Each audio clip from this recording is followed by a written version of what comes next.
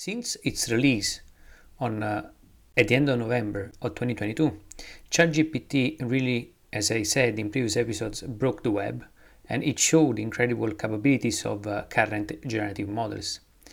These capabilities, of course, came suddenly, meaning that for years neural nets were or seemed to be like completely stuck, at least until like 2016-17. Then they started to be promising, and we understood that as a result of scale, they could be doing incredible stuff. And then suddenly, by 2020, going forward with the release of GPT-3, DALL-E, Stable Diffusion, then in 2022, and then ChatGPT, we understood how incredible they could be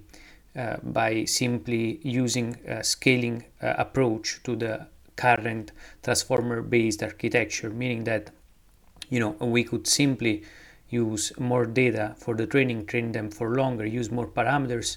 and with that we could have those models improve exponentially. And now with the release of ChatGPT, actually, as I will explain, there is an additional component added to it, which is a human in the loop approach by using so-called instruct GPT models that are trained with the humans in the loop, meaning that once the language model is deployed, then a human is gonna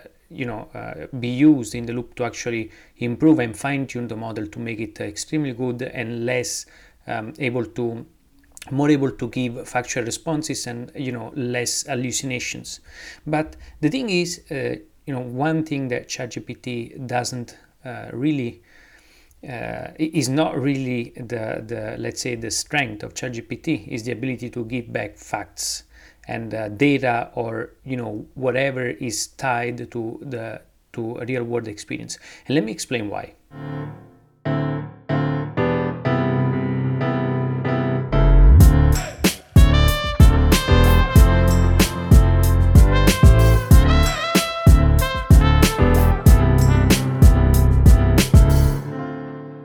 Just a few weeks back, as ChatGPT was released, I was playing with it just like many other millions of users. And I did a very simple thing to understand what were some of the drawbacks of ChatGPT.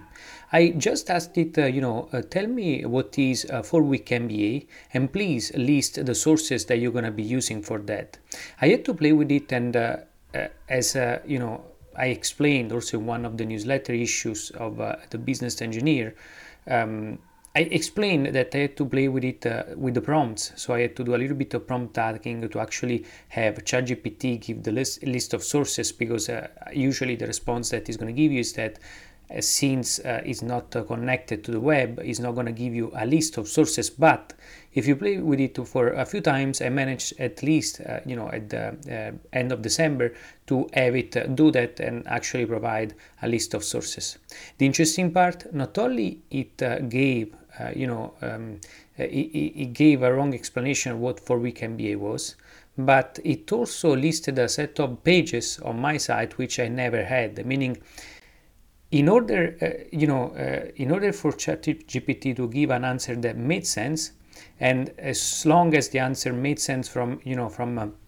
a stylistic standpoint, so from a grammatical and then a plausible standpoint, the answer made sense, then ChatGPT will make up its own sources, meaning that it would point you to a list of pages on my site which I never had created before, just to justify what is said. For instance, as an example, it said that we had a syllabus that you can look at where there is a program of 4 weeks, which we never have published on the site. So it gave you like reference to 4weekmba.com/syllabus, which we don't have as a page, we never had, we never published.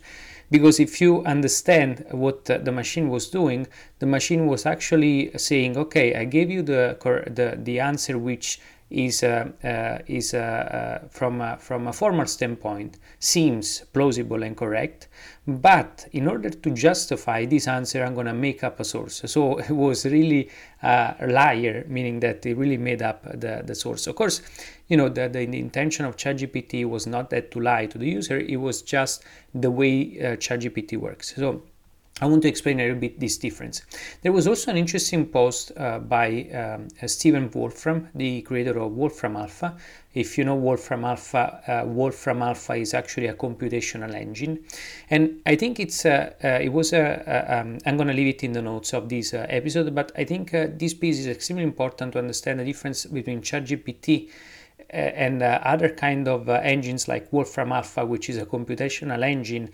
and why ChatGPT is extremely good in giving a huge amount of answers on many domains, but not from a factually correct standpoint, at least not yet. So if you understand, if you know what Wolfram Alpha is really a computational engine. What does it mean? It means that it's an engine that once you type into its search box natural language question, so, for instance, tell me the distance between Texas and New York, or whatever, like New York and Miami. What it's going to be doing, Wolfram Alpha is going to be getting this linguistic input, so it's going to be getting these natural language questions that question that we ask to the machine, and then it's going to actually try to transform this input, this natural language input, into a symbolic representation. This symbolic representation is actually transformed into a language that Wolfram has created, which is called Wolfram language, and then after this is used to actually give an answer, which usually comes from the curated data that Wolfram Alpha has. So for instance, Wolfram Alpha is actually what's the distance between, let's say, New York and Miami in a structured data format. So once it's able to break down your question and transform it in a symbolic representation in Wolfram language, then it's going to use that to actually give you the exact distance between the 2 points, and that's how it gives you like an extremely precise factual answer, because there is a computational engine. It works extremely well, but we have to say that there are several components that make it work extremely well as a machine that gives 100% correct factual answers. As we said, first of all, it doesn't try to actually give an output based on the natural language instruction. It takes the natural language instruction, so the question that we have for the machine, it breaks it down in a symbolic representation, and then it gives it a sort of mathematical format that is fetched through its own data that it has about the real world, and this data is continuously updated by humans, meaning that there are humans, of course, that are updating the database within Wolfram Alpha, which then is used to give you structured answer which is factually correct. So for instance, if you were to ask Wolfram Alpha what's the historical revenue, for instance, for Google in the last, let's say, 10 years, Wolfram Alpha is going to break down that answer, is going to represent it symbolically into its Wolfram language, and that's where it's going to tap it into its curated data set of all the revenues that has been collected and then organized in a structured data format that the machine can access, and then give you back that answer in a real time. So that's how a computational engine works, and that's how you're able to get factually correct answers. Now, as you can imagine, Wolfram Alpha, something I do like Wolfram Alpha, is incredible. It's I've been using it for years, and it's a great tool, and you can be 100% confident of what you get, because again, there is a lot of human curation in the data that you find through Wolfram Alpha. However, it might also be a lot much limited. For instance, with Wolfram Alpha, you cannot ask the same kind of questions or conversations that you can have with ChatGPT. It's a completely different thing. So now let me tell you a little bit of how ChatGPT works and how what OpenAI has been doing to actually try to avoid having the GPT underlying model to hallucinate too much, and therefore to give you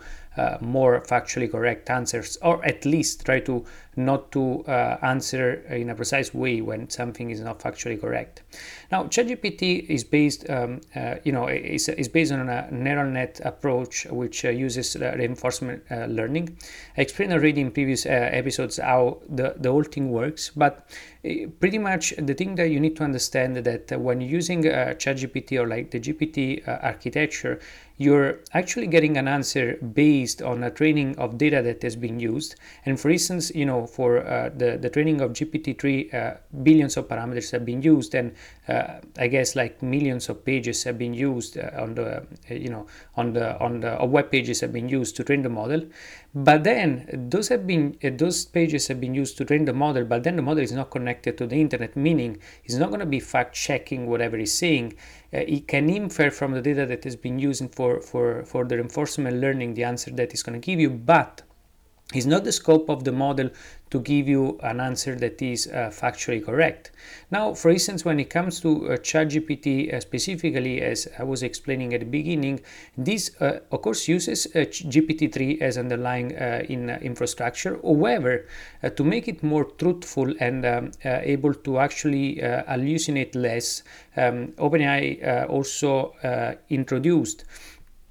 within ChatGPT what's called an instruct GPT model, which is pretty much a way to override some of the limitations of GPT-3 by having humans in the loop. So once the model has been actually trained with a certain data set, then it can be pretty much it can be then supervised after that to actually make sure that the model itself is fine-tuned to actually give more factually correct answers. And even so, it's quite interesting to notice that still a lot of answers that we get on ChatGPT are not factually correct. And right now, again, ChatGPT is not connected to the internet, so is not going to be able to actually list necessarily the sources. But the key point is it might not even know the sources for which it is giving an answer about. So again, imagine the case in which we ask ChatGPT the distance between New York and Miami. It might get it right if it can actually guess it from the data that has been used for the training of the model, but then that data might also get lost, meaning that it might be that ChatGPT simply does not know how to answer that thing in a factually correct way. It's just gonna make up an answer that seems plausible but is completely not correct. So in other words, ChatGPT might have really the ability also to probably guess the distance between the two cities, but yet is gonna be wrong in the way it's gonna give you the answer, and that's the way it has been built so far. Of course, we know for various speculations that the successive models of GPT-3, like GPT-4 going forward, are getting trained also to avoid some of those drawbacks that we're getting through the last releases and through ChatGPT, to make them more factually correct, to have them hallucinate less, and to also have them cite the sources, which again seems something quite straightforward. It's not, for the way those models have been conceived. Again, those models have been conceived to actually give answers which make sense, not necessarily which are factually correct or like tied to sort of real world data. And here of course the problem is technical on the one side, meaning that those models have been trained with an architecture that not necessarily is going to help you to get facts or real world data. But on the other side, there is also a business issue, meaning that if you start connecting ChatGPT to the web, and then it can actually cite other sources and do stuff like that, then the question is, won't those sources be listed in the answer that ChatGPT is giving, and therefore it's going to go in the same sort of issues and domain that Google has been dealing for pretty much years. So that's pretty much all for this discussion. I'm going to be tackling more of those topics so that you can understand the architecture behind those models and the limitations, and what they can do, but also what they're not being structured for. And those models, again, when you talk with something like ChatGPT, is an incredible conversational interface. It might get a lot of things right, but for the way it has been architectured so far, is not like a computational engine like Wolfram Alpha, where it has been built in a way that is able to tap into a set of curated structured data that can help the engine to give a 100% factually correct answer. Like ChatGPT doesn't use that sort of structured data, curated data that can be then pushed back in real time. And again, here the limitation is that in many cases the answer may not be factually correct. And then on the other side, of course, the advantage is that you can have a much more wider conversation with ChatGPT on anything, and many of those things might be wrong yet, or partially right, but they can improve by tweaking the architecture and using more and more human in the loop approach, just like OpenAI did with ChatGPT by introducing like this Struct GPT sort of model within the GPT-3 architecture, which has proved actually quite effective, yet a lot of improvements to be made on that side.